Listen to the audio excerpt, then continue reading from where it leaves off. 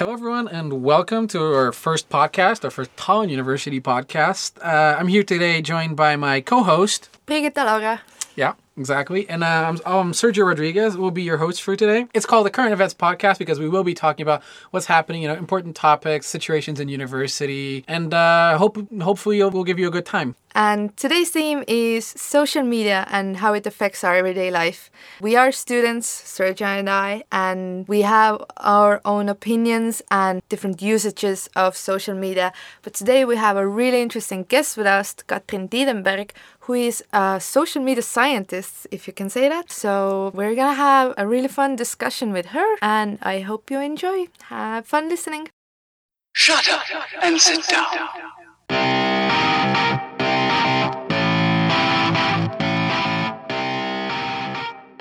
Hello, Katrin. Hello. We're here today to discuss our topic of social media and how, your social media persona has an effect on your life as a university student. And we'd like to start off with some easy questions. So what was your first thought when two students that you probably never met or remembered invited you to a university podcast?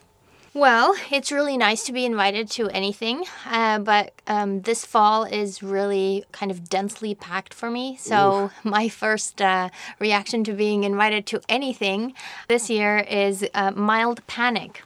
And I think I was also not in Estonia where you initially asked me. I was at the conference of the Association of Internet Researchers. So listening to and talking about social media with a bunch of other people who kind of professionally study it. So I think I initially said no. Yet here I am because it's a cool topic and it's a cool project and I'm happy you invited me. Well, thank you. I mean, you were our first choice. I mean, and we say this easily because I personally have had a course with you and I thought it was very interesting. And in one of the courses, I noticed that you talked a lot about your experience with social media and the apps you use. So, easy question. What is your favorite app? Right now, my favorite app is Calm. Which is a meditation app, which I think was elected one of the best apps last year by a bunch of different kind of groups or corporations or list makers who do those things and kind of create these hierarchies of apps. I have only been using it for a short while though, so it might be like this initial love affair that will pass, as they always tend to pass when we get tired of our apps. But right now, I can totally recommend it. It's wonderful. Does it have some sort of social functionality, or are you using it by yourself, or can you share? Because I feel like most apps nowadays, even if they're completely independent or for solo use, they always have some sort of share with your friends. Right. So this one has two. I never do. So I only use it for my own purposes and in solitude. But it does kind of count the mindfulness minutes. Or the minutes you spend meditating, and then offers you a chance to kind of post your successes or failures and how mindful you are. I've been abstaining from posting that. So that's kind of weird, like boasting about your mindfulness. Exactly. That is a little weird. Hence the non-posting from me. So, for example, in terms of my personal experience with social media, I always find myself wondering that, if we have this idea of social media where, it's kind of like in ancient Greece all over again, we're in these forums, in these apps, in these spaces where we're meant to be open and interact with people. I've always found myself confused by the fact that we have options to have, private profiles and hide information because we're essentially editing ourselves. So, what is your stance on, open account versus private account? Well, that's an interesting question, and the parallel you made there with the kind of public sphere or even the ancient versions of public sphere, because people do not necessarily have consensus, or even scholars do not necessarily have consensus on whether social media can be considered a public sphere or whether our understanding of public sphere as this kind of space of open debate where everybody can participate on an equal footing is even something that has ever realistically existed as described, or if it's perhaps a bit of a ideal and even a sentimental ideal that people tend to kind of talk about and say, oh, in the good old days when we had public sphere, like we also say in the good old days when we had community, whereas both of those are imaginary categories. So I don't want to be prescriptive about people's social media use. I think it serves completely different social social, personal, cultural, political functions when you have an open account versus when you have a private account. So it's kind of comes down to what are you using it for? Are you making a informed choice about what you're using it for? Does it make sense to use it for that thing at that time? So yeah, I think both are fine. But that's very interesting insight, because discussing this with friends and colleagues, I often find that people always seem to be so certain of their ideas about this, and they have these polarizing opinions without explanation. It's very interesting because the way I look at it, like the ancient Greece remark I made, back then they had these places, the forums, where they just they met, discussed, and caught up on politics, economics, philosophy, and it's Only men. Only men who were not slaves. Exactly, but it's very interesting because tracing back our forums, 90s, early 2000s, when we had the internet forums, I feel like it changed a lot in terms of the way we use it, because again, it's this idea of this space, but then we created the username, our internet persona behind this username, and I feel like now we're at a time and space where it's a mix of both. Where, you have things like Reddit, where people have these usernames and preserve their anonymity. But then you also have things like, Facebook, Instagram, where you're exposing yourself. So what is your idea of this impact that, exposure can bring to your life? Well, again, a lot of stuff to unpack in this question. On the one hand, we have presentation or interacting or expressing yourself anonymously versus pseudonymously versus anonymously or from under your real name. Those are three very different things. And while some of the dominant social media platforms, notably Facebook, has been pushing for a one account per person, and the account kind of merges under their real name so that they can be identified back to their kind of legal persona. This has not always been so, and it hasn't been always a norm. So anonymous and pseudonymous participation has always been a really important part of the internet, and a lot of the kind of developers of the early internet, including Tim Berners-Lee, who is the developer of the World Wide Web, have spoken out quite forcefully about the importance of anonymity and pseudonymity. Because while Facebook public communication tends to create this very simplistic link between anonymity and bad behavior, trolling or flaming or harassment or bullying, then there's a lot of research out there that has also shown that anonymity and pseudonymity have these pro-social benefits. So they allow for people to express themselves without fear of repercussions, without fear of what they say being dismissed because of who they are in terms of their socio-demographic characteristics. It has been very important to allow people to search for information that might put them at danger or stigmatize them. Here we can think of examples of young people in small communities looking for information on kind of minoritarian sexual identities or subcultures that they're interested in, etc., etc. So it's not that simple. It is also not as simple as saying that when you express yourself on social media from under your real name, then that is somehow authentic or real, and when you do so from under a pseudonym or anonymously, then it is not, or it is fake. Because if we kind of bring this entire discussion back to how we understand authenticity or how we understand identity as such, then this idea that there is some sort of a true authentic self that we cover by masks or fakeness is kind of simplistic and not really what the past 150 years of social scholarship have told us. Rather, what they have told us is that we are multifaceted. We are different in different situations. It is a sign of social and emotional intelligence to be able to perform ourselves in kind of ways that are suitable for the context, right? It is always very much dependent on other people and our interactions with other people. So I am who I am with you right now because you are here. It is no less true or authentic than what I am like when I go home and I interact with my family, but the two are very different. So I can be very different while presenting myself from under my real name on Facebook from what I am when I'm doing it under a pseudonym on Tumblr, and neither of these is necessarily insincere or inauthentic. Very good answer. And touching on that idea of who you are and this multifaceted being that we've all become, or let's say that we were, but we've begun to expose more, because I feel like these are questions that have been raised because lately, and at least for the broader crowd, because of social media. Can you think? Do you think or believe that we can change as people in this virtual space? At least in comparison to, for example, the way we change in the real world per se. Do you mean, do we change as people as a result of our experiences online, or do we present ourselves as very different? I was going for the first one, although Okay. hold on to that second thought.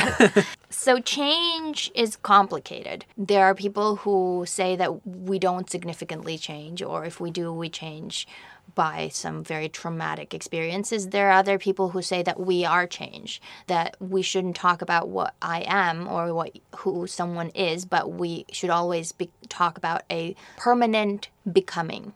So we are all in this never-ending process of becoming ourselves, which means that we are constantly changing, and absolutely everything changes us. The things we see and encounter online, the things we see and encounter offline, the ideas we hear about or read about, the people we interact with, the experiences we have, etc., etc. So I guess the question comes down to how significant of a change do we consider a change? But a simple answer is yes, absolutely. If we have any kind of meaningful interactions on social media, if we see or meet people that we think are interesting, if we find ideas that pique our curiosity, then that changes us.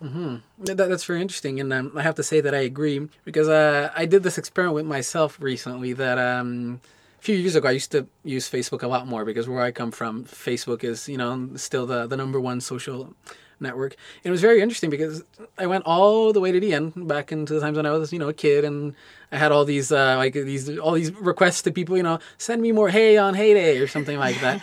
And it was kind of shocking to go through some of those things and have what we call the cringe moment, or observe the way I behaved back then, the things I posted, and even up to today's standards, and using today's filter and in today's climate, political, social.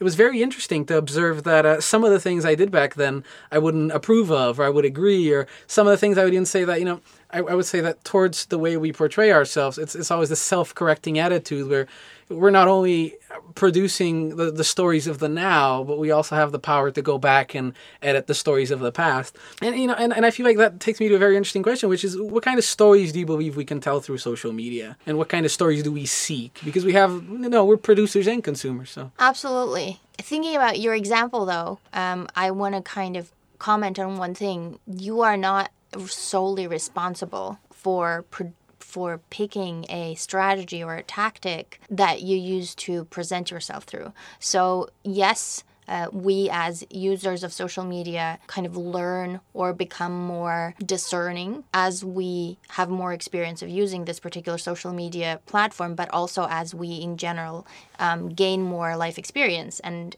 become older. But there are also different trends or use cultures. So the kind of broadly accepted norms of how we use Facebook were completely different from what they are today. So it wasn't you alone who was doing cringeworthy stuff. Everybody around you was doing cringeworthy stuff. So it didn't seem that cringeworthy back then. Exactly. Even if you wouldn't have been a 12-year-old or however old you were then. I'm 19, so probably. Right.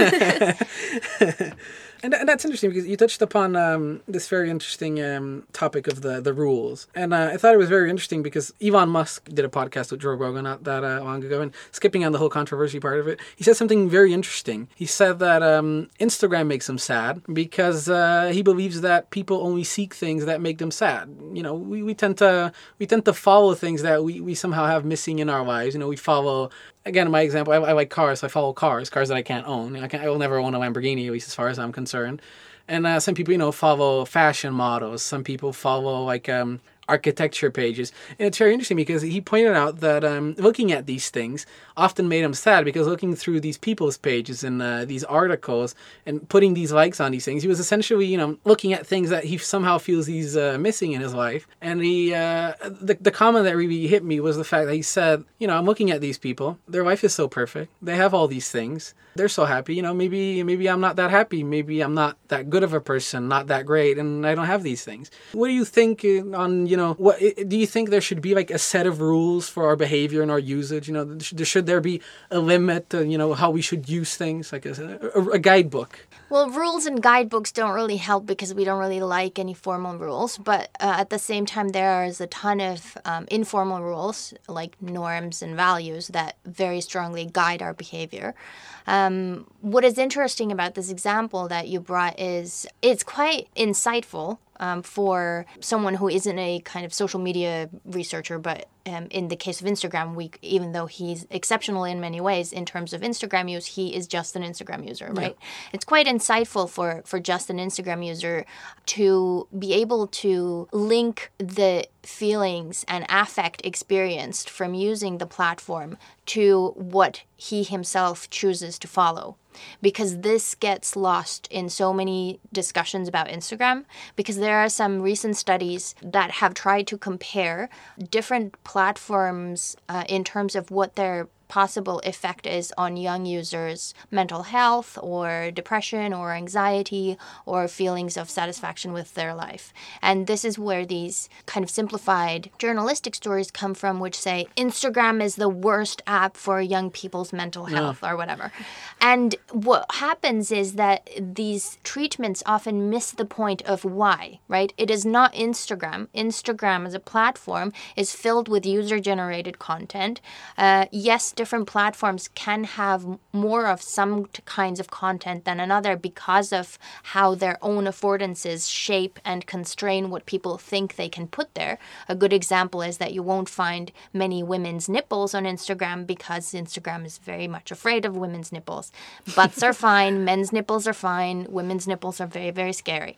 So there is a certain way how platforms direct this, but the point is that there's always a richness there. There are different kinds of Instagram accounts. There are these perfect Instagram accounts of influencers or internet celebrities or micro-influencers or just people who emulate their style, which are full of beautiful fall days and chestnuts and coffee and whatever beautiful desserts. But there are also really kind of intimate and personal accounts on Instagram.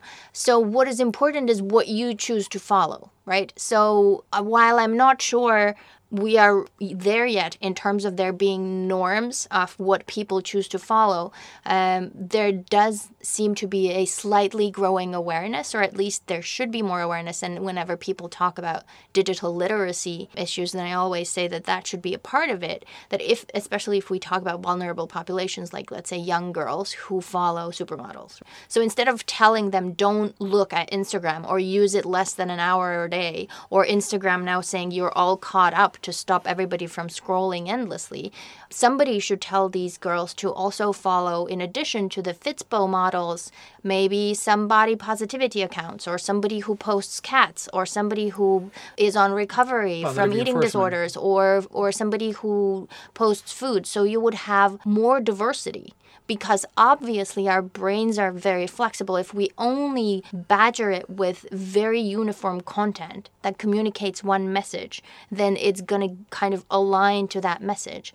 But you made your own stream. Mm-hmm. Nobody forced these accounts on it. Yeah, I mean, in the end, you fall by your own hand. Exactly. So the question is how knowledgeable we are about it. And I mean, it's very sad that Ellen is sad, but she should just follow some different accounts. Some happy accounts. Exactly.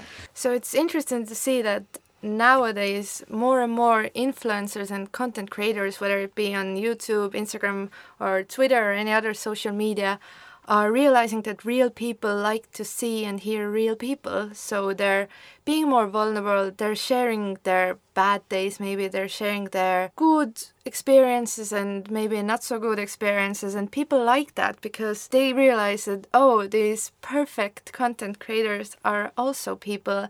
And I've been especially following this average girl size hashtag because it represents the average teen or average young woman, and I think there is a light at the end of the social media tunnel, and everything is getting more positive because people are realizing exactly what you said, that they create their own feed, their social life. I hope you're right. Part of me wants to just immediately agree with you because as we get more knowledgeable or more skillful at using social media, basically as we get used to it, as it becomes normalized the way that other media or other technology has, then we are more likely to become more balanced users, right? On the other hand, we could be really cynical about this and see that the audiences started suffering from something that we can call perfection fatigue. Perfection stopped being a very efficient way of generating attention. And then professional attention seekers or attention makers started looking for alternatives that would still capture the eyeballs and bring them the likes. And then this kind of real person, authenticity performance is one of those. We also have this attention seeking through provocation, bad behavior, grotesque, things like, I don't know, eating 10 billion hot dogs really fast. While giving social commentary on something, so kind of like capitalizing on the gross, etc., etc. And that essentially that unites people over something that is bad. So it's kind of like this negative effect that still has a positive outcome.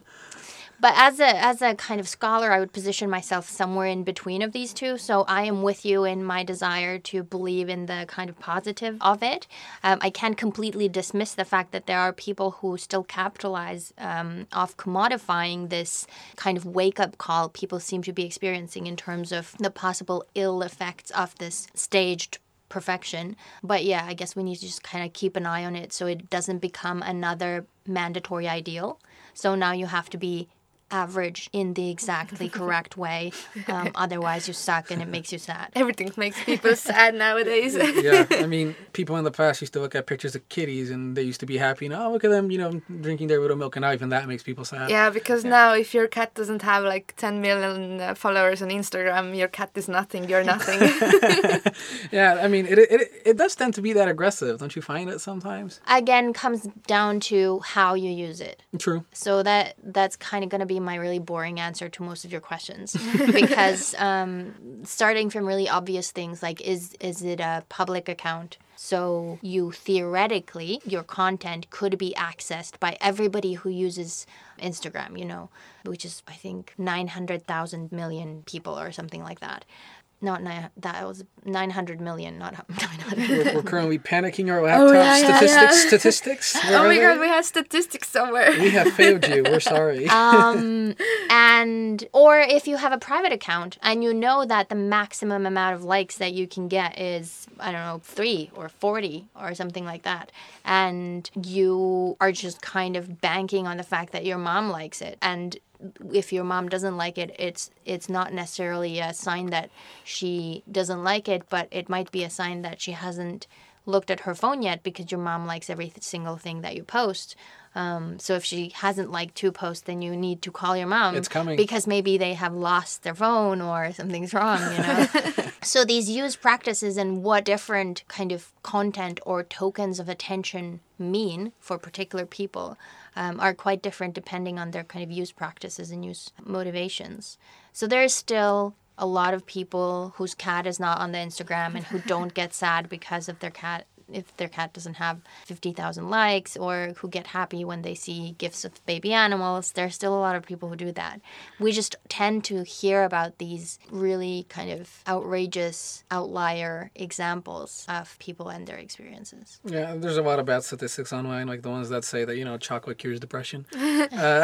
But she did get it right. As of June 2018, there are nearly 1 billion monthly active users on Instagram, which is hella lot. Well, I mean, there is a professional among us. I mean,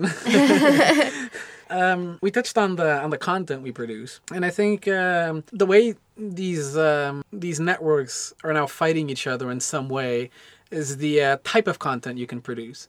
And when I say this, I'm essentially looking at stories, because I find it very interesting that, in the past, people went to Facebook or Instagram or one social media because it agglomerated the largest amount of functions, and you wanted to have all in one app. And I feel like Snapchat came and broke that, because it only did the one thing and everyone used it because it only did that. It was hip, it was cool, it was different. That kind of started changing when Instagram came up with stories. So what do you think on this idea of having, everything in one place, or dividing your attention throughout multiple apps? How do you think this affects you, and should you not? So I think why Snapchat became so popular when it came out builds on multiple things.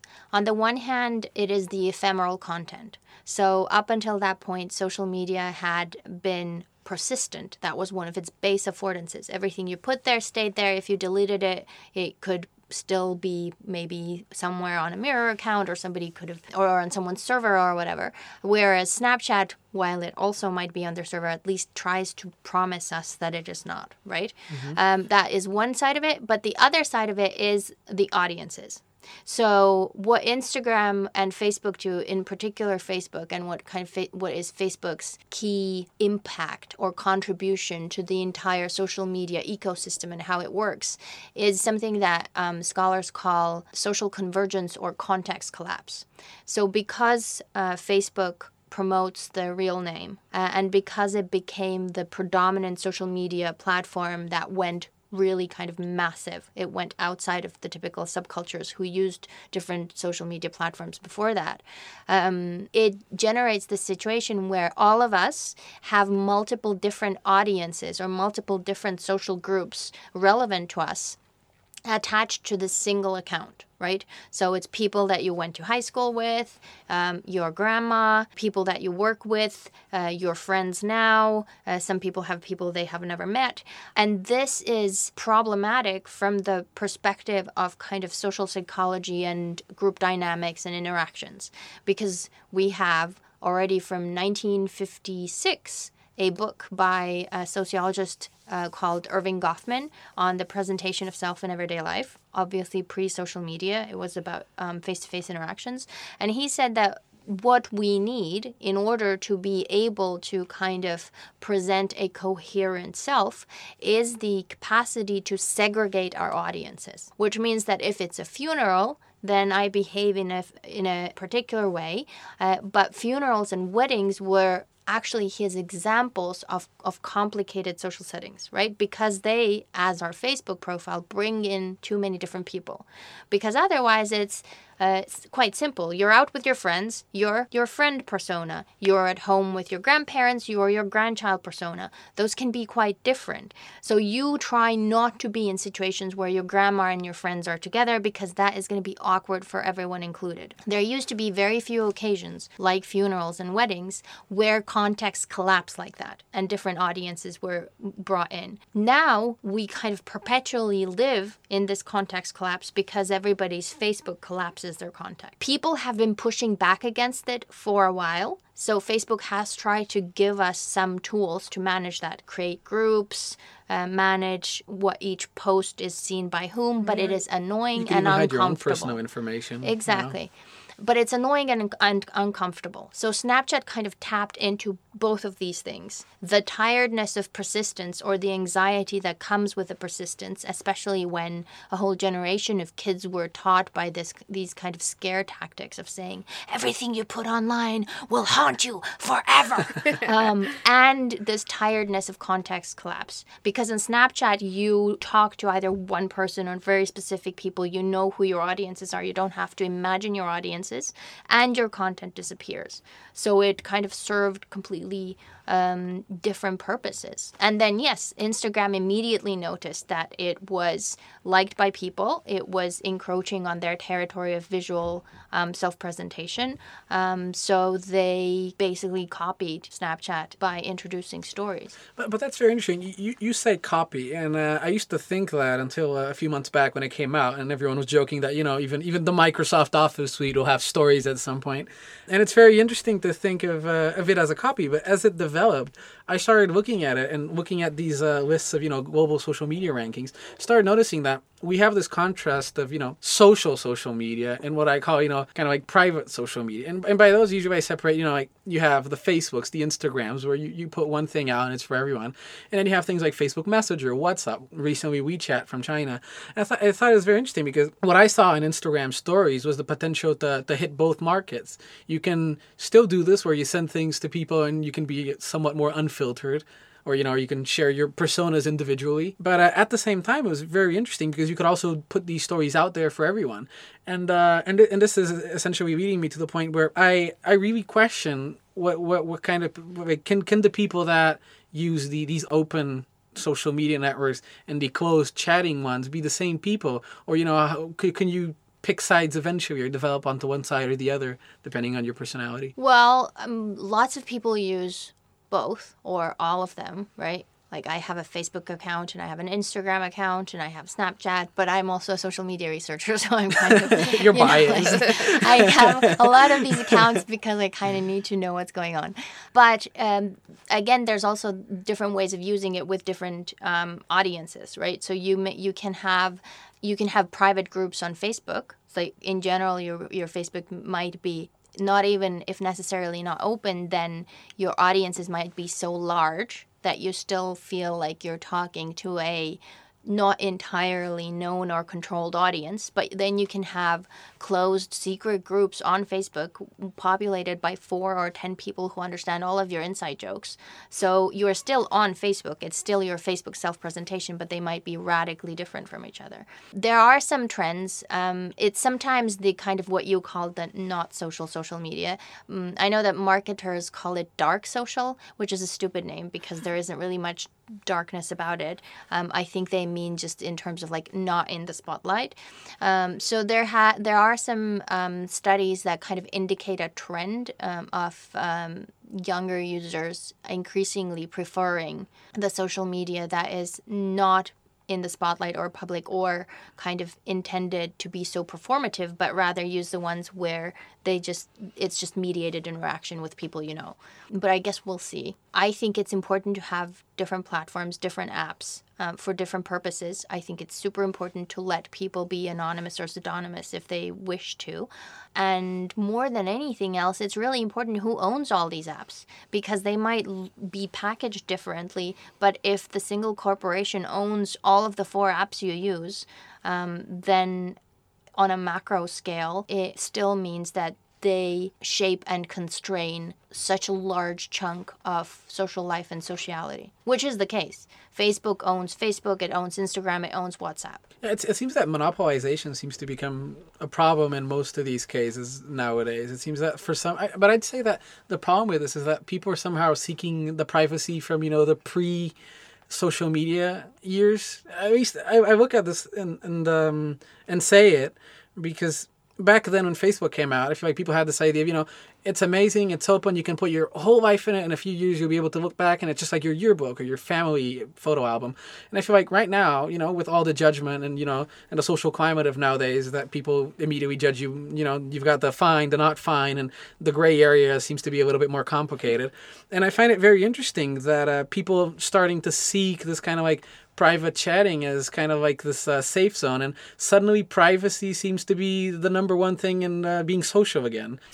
Well, again, it's a matter of definition, right? Do we think of it as privacy or do we think of it as kind of social intelligence of segmenting or segregating your audiences, right? Partial privacy. Are you trying to kind of better try to curate or manage who has access to what of you, which I guess is also a matter of privacy? Or we can also ask if our need for privacy has actually been always stable. There have been just these kind of fluctuations in what technical solutions we are offered or where we are being kind of herded by what is made available. So Facebook has always been kind of anti-privacy. So Mark Zuckerberg has, actually said that privacy is dead and privacy is an old norm and that privacy means that you have something to hide and all of these very, very weird things. Clearly, the less private people are, the better for their business model. So the more you generate content and the more you kind of openly or publicly interact around it, the more there is off Facebook, the more sizable Facebook is. So the more data they can capture and the more they can sell things that companies can attach their advertising to or whatever. So it might just be that initially we weren't paying attention or didn't notice that our desire for privacy or being able to segregate our audiences was kind of being herded into a direction that we don't like. And then as we noticed it, we started adjusting. So we could say that people have had a fairly stable need for privacy. It's always context specific, right? There is a really good theory about privacy that I think is really suitable for the kind of digital age anyway, which is the theory of contextual integrity, which says that as long as we feel that the information flows are suitable for the context, then we feel that our privacy is fine. We feel our privacy is threatened when the information flows wrongly for this context or across contexts. So it's not that I have a stable, unchanging need for a lot of privacy. It means that I have different privacy expectations in different contexts. When I am at home, when I'm with my best friend, when I'm anonymous on the internet, or when I am on Facebook. You mentioned you have like accounts on multiple social media apps because you do research social media. But I'm really interested to hear your thoughts about using social media in interaction with your lecturers, or using Facebook groups as a platform to share school projects and materials, because it's quite common now for lecturers to create a Facebook group and then just say, oh, please add yourself to the group and I'll share all the materials there.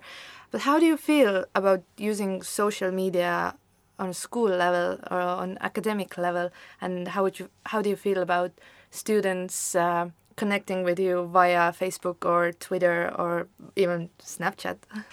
Again, a great question and a complicated one. On the one hand, we have these educational platforms. Tallinn University has Moodle, some other universities have Blackboard. The problem is that nobody likes them because they are not as intuitive, not as pretty, not as comfortable to use as some other ones are. So the reason for why lecturers would create a Facebook group for a particular course is the presumption, A, that everybody's already on it, and B, that everybody knows how to use it, right?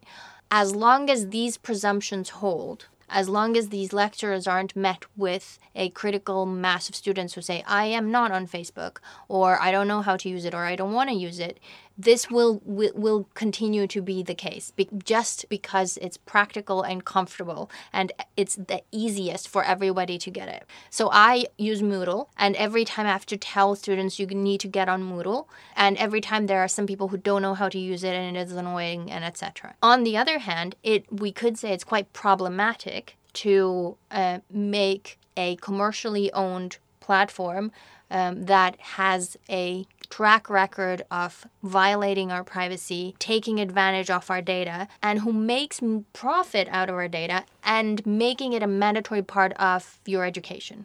This is in the hands of not only the lecturers, although if lecturers are listening, I do invite you to think about whether you want to be doing this, but also the students. If you don't want to do this, there are alternatives. Moodle is a little bit more annoying than Facebook for that, but it does the job, right? It's not like it doesn't do the job. So that's one part of it, the kind of really practical aspect of what is the easiest way to find everyone and give everyone something. And make sure that they notice. Another aspect of it is the kind of connecting of students and teachers with their personal accounts. Because the benefit of a group, right, is that you don't necessarily have to be friends with each other. The students don't have to be friends with each other, and the instructor doesn't have to be friends with everyone, but there's a common space for talking. Friending is more complicated because it, again, as I said, I'm going to say that to every question. It depends on how every single person uses their Facebook. So if the teacher uses their Facebook as a very public, kind of semi-professional forum, and the student uses theirs more or less in the same way, then they might both enjoy being connected. Whereas if there is any kind of a mismatch in terms of the kind of uses and functions that the platform serves for the people, they might want to not connect. So I don't connect to my students on Facebook. My Twitter is public, everybody can follow it. I don't connect almost with anyone on Instagram because my Instagram is very private. So I have these layers of privacy where Instagram is private, so it's legitimately my friends and family, whereas Facebook is my larger professional network because it is so international and it's the easiest to connect to these people on Facebook. But I guess my presentation of self includes more facets than just teacher, so it does not make me comfortable to friend my students. I might want to complain about them or something like that.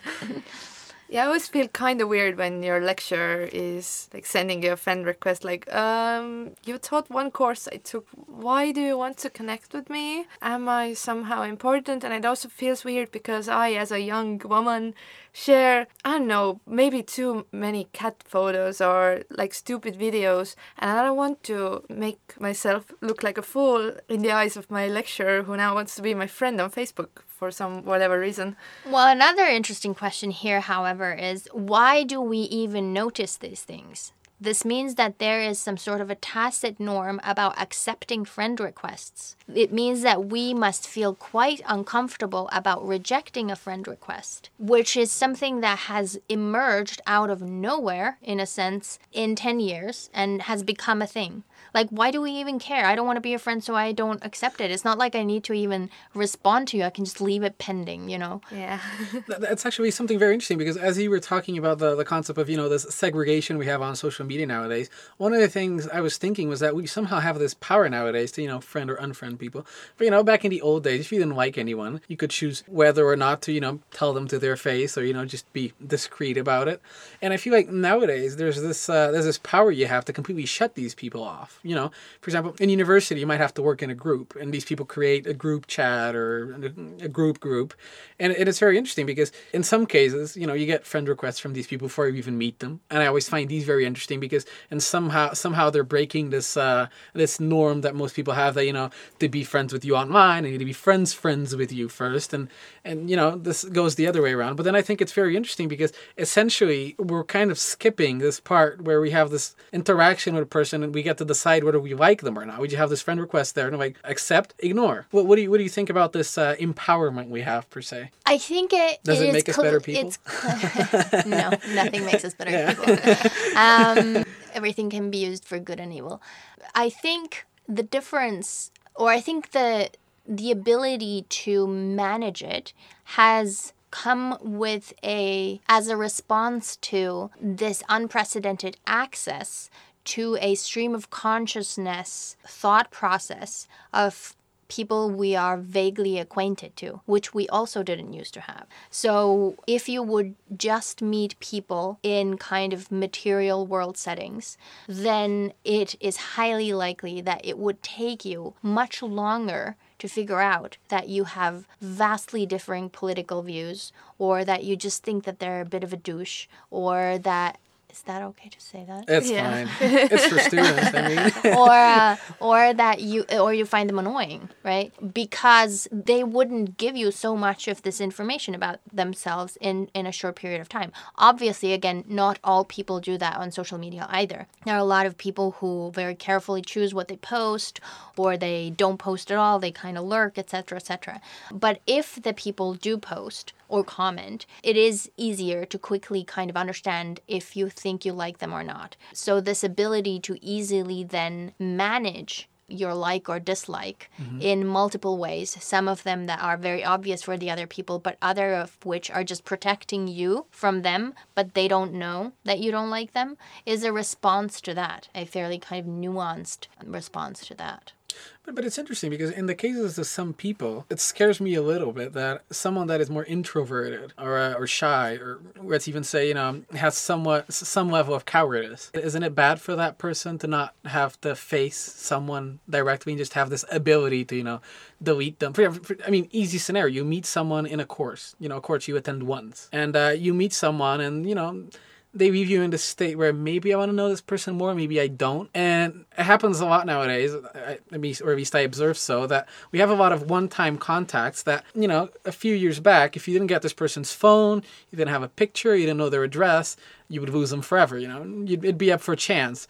And nowadays you have this chance where, you know, this person sends you a friend request, and whether or not they get into your life is fully dependent on those two buttons: accept, ignore. But nobody owes anyone else their friendship. People have always had, and it's fine to have a choice. It's not a human right that everybody you meet and want to friend, that they must friend you back. So, you know. No, but it's very interesting because people nowadays, in some cases, I've met people that, I have a lot of people on my friends pending. And sometimes I feel kind of bad for that, you know. If anyone out there is listening, I'm sorry. Did you know that the people you leave hanging are the ones who are like following you? Like when you go on your Facebook profile, you see that you have this many friends and this many friends are following you. Oh, These are the people you so leave creepy. pending. Yeah. But in the other sense, it's like the ones that I do add, I always, you know, sometimes you wonder, like, did I do this because I meant it? Because I feel like when you're person to person, you immediately, it clicks. You know, I like this person, I don't. I mean, in some cases, you can even argue that it's just first impression, you know. You might even talk to them, but there's always some feeling about someone. And I feel like when you leave it up to social media, sometimes it might be up to this preconception of etiquette where, you know, oh, I've somehow, you know, met this person. I've been in the same room as them. I must accept them. I've seen them. I've shared a physical space with them. Well, and this is what I was also getting at. These norms are in the process of kind of gelling into something more identifiable, but are not there yet. So it is really interesting to think of. I don't have answers for you. I just, you know, like if anybody wants to do their final thesis on it, then the norms around accepting friends requests is a really good topic. Come talk to me, not this year, but next year.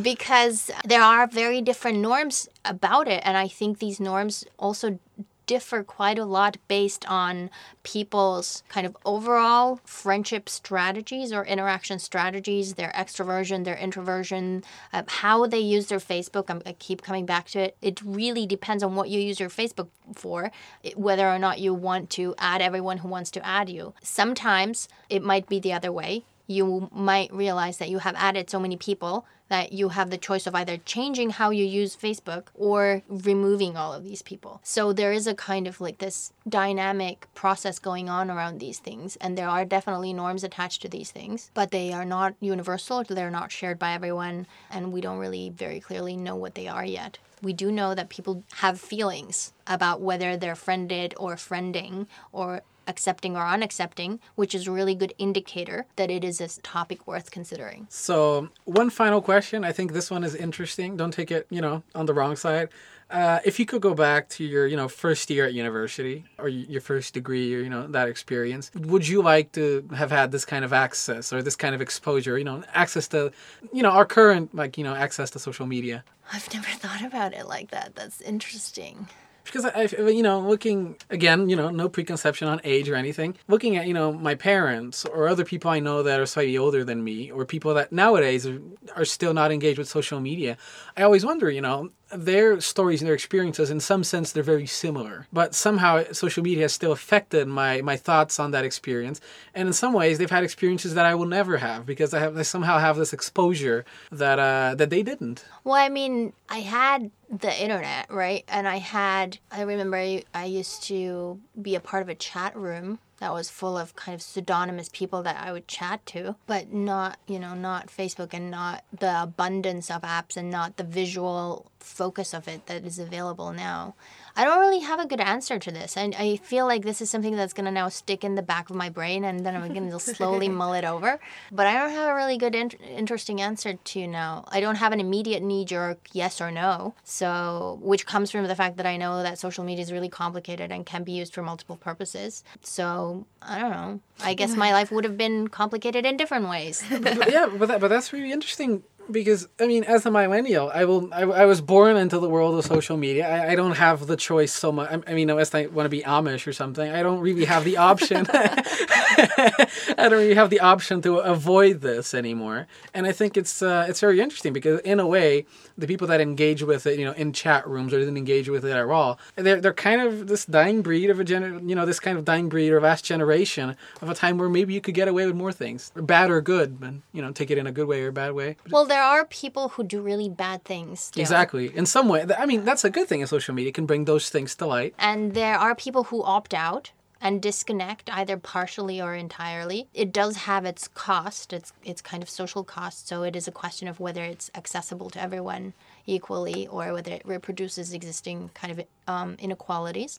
But I guess it is a moving system, so we'll see if there is a kind of move towards whether we want to go dark social or non-illuminated social or kind of more kind of person-to-person social. Sounds deep. It's like next century Illuminati. Then that might again change these dynamics completely, because then if you're just talking to some people, you already know you're just doing it in a mediated way. It is quite a different dynamic than when you are giving a kind of public performance that can be judged and sticks around and etc. Well, coming out of the social media world, we know that you have written a few books, and I know you have one of them with you. It's your latest book on selfies, am I right? Yes. Do you want to introduce that a bit? Because it's really interesting for Estonians. It's weird for people to write analytical and scientific books about selfies, but for an Estonian to do that, that's really, really good. I mean, it's just one of those things that I'd say right now we're all doing, but we're just doing it. We don't know what we're doing. Yeah, exactly. We're doing it, but we're not thinking about it. But you can have thought about it. You have the guidebook, the Bible of the selfie. Well, it's not actually a how-to guide. It is a what is going on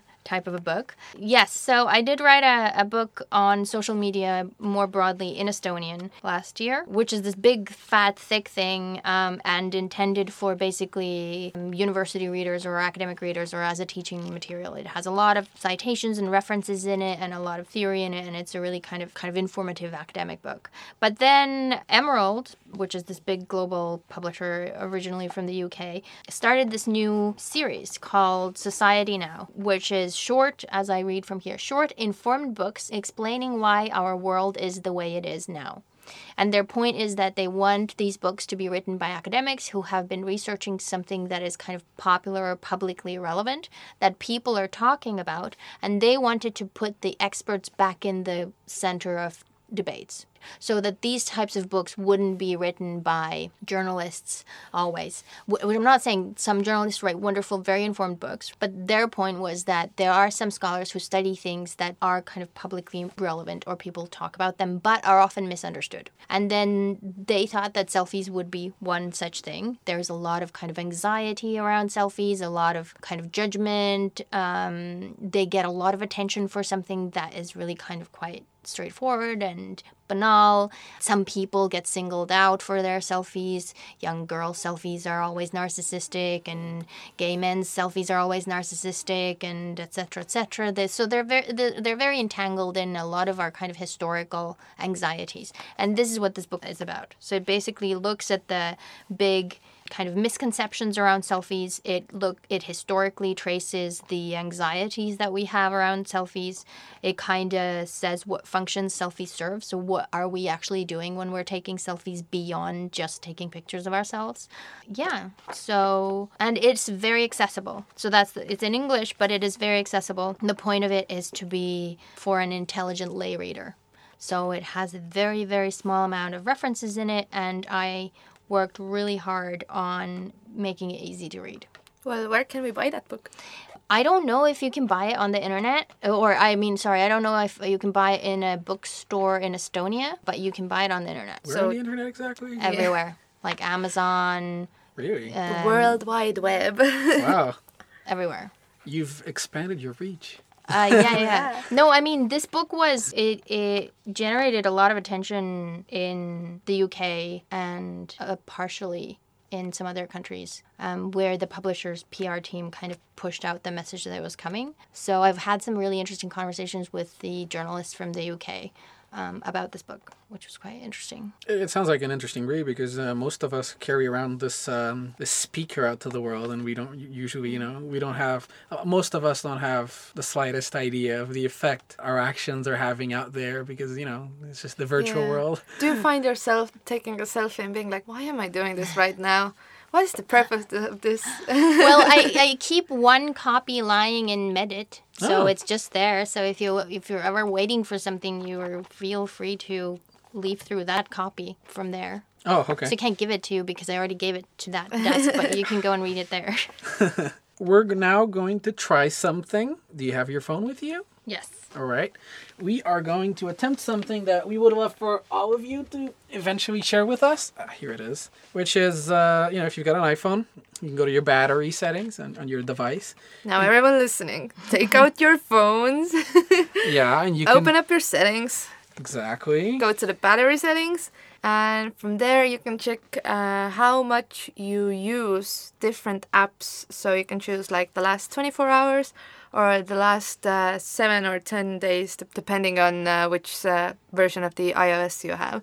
So what are our stats here? So shall we do a top 5? Top 5 by last 24 hours or last 10 days? What about both? Oh, what about both? Well, let's start then. I mean, if you got a new app, who knows? Maybe you've been going crazy about the one app. All right, you go first. Well, Ladies first. Right? No surprise. My most used app in the last 24 hours is Facebook. Then I'm kind of embarrassed to say this, but my next used app is Candy Crush. We've all been there. Because it is fun. It does take the stress away, as it says. I'm with you. Oh, it's really cool. And then Messenger, although it is part of Facebook, they are separate apps. And then how else there's Instagram and top 5. And weirdly enough, Skype has lurked its way. People still use it? Oh yeah, we use that It also just takes a lot of battery. Oh Wow. yeah. So what are yours, Katrin? My first one is Maps. I am a very lost person, apparently. My second one is Instagram. Third one is Candy Crush, so I'm with you, no shaming. It's a very good stress reliever. My fourth one is Mail. And my fifth one is Messenger. Messenger is really down that list. Well, but it is on the list. Facebook isn't even on that list for me. Wow, that's interesting because I feel like I've got something in common with Brigitta here, where number 1 is Messenger with 32% of my battery usage. Number 2 is Facebook. Then for some reason YouTube specifies audio, even though you're not really able to just check out the audio, but audio, and then followed by Instagram, and for all Google Chrome users out there, don't kill me, but Safari. Oh yeah, I use Safari as well on my phone. Safari's awesome.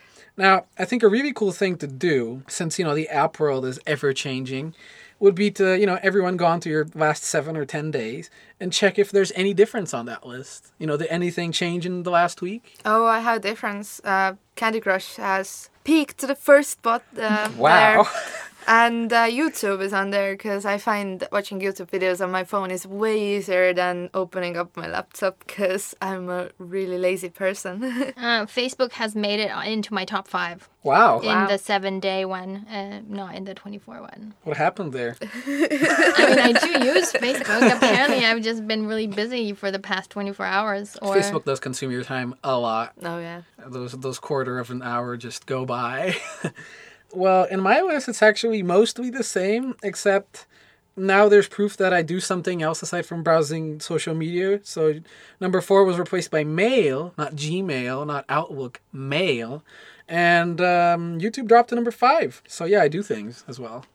I mainly seem to just be like trying to go places because Maps continues very high on both of my lists. You see, I feel like part of me doesn't know how to use my phone because number 6 is home and lock screen. And it actually takes a lot of battery. Home and lock screen is high for me too. I think it might be like a... Checking the time, Checking maybe? the time all the time, maybe, yeah. Oh, that says a lot. What happened to wristwatches? Oh, I do have a watch, actually.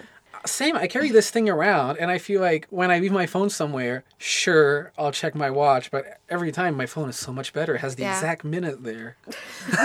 Right? I have no excuse here, because I do have a digital watch. I guess. But somehow it feels like, you're holding a friend if you're holding your phone in your hands. You feel 'cause- safe. You have Yeah. it with you. It 'Cause can let's tell be you to go honest. places, to do things. Yeah, you paid quite a lot of money for it, or maybe your parents or partner, but it's expensive. You feel like you have to use it. You feel an obligation to use it because you have it. Apparently, there's so many germs on this touch screen, though. Very many germs. Very germy. So if you check your time all the time on it, maybe you need to like wipe it sometimes with an antibacterial wipe. I mean, think about it. It's like people used to say that money was the dirtiest thing you can touch. But now when you think about your phone, first of all, you can pay stuff with it. Then when you're talking on it, you're essentially spitting on it. And then you touch everything with your hands. And then you're touching this thing All the time. all the time. And then you're taking this thing. And not just touching, like wiping your fingers around in every direction, tapping, swiping. And putting it on different surfaces. Yeah, and I mean, God knows where. And you even have awkward situations when you're eating and your hands are greasy Oh, and yeah. you touch it, or your hands are busy, but you must press whatever and you go reach with your nose or something. It's horrible. And then you take this thing into bed, which is, the place where people usually have the rule, I must be clean for bed. This is the dirtiest thing.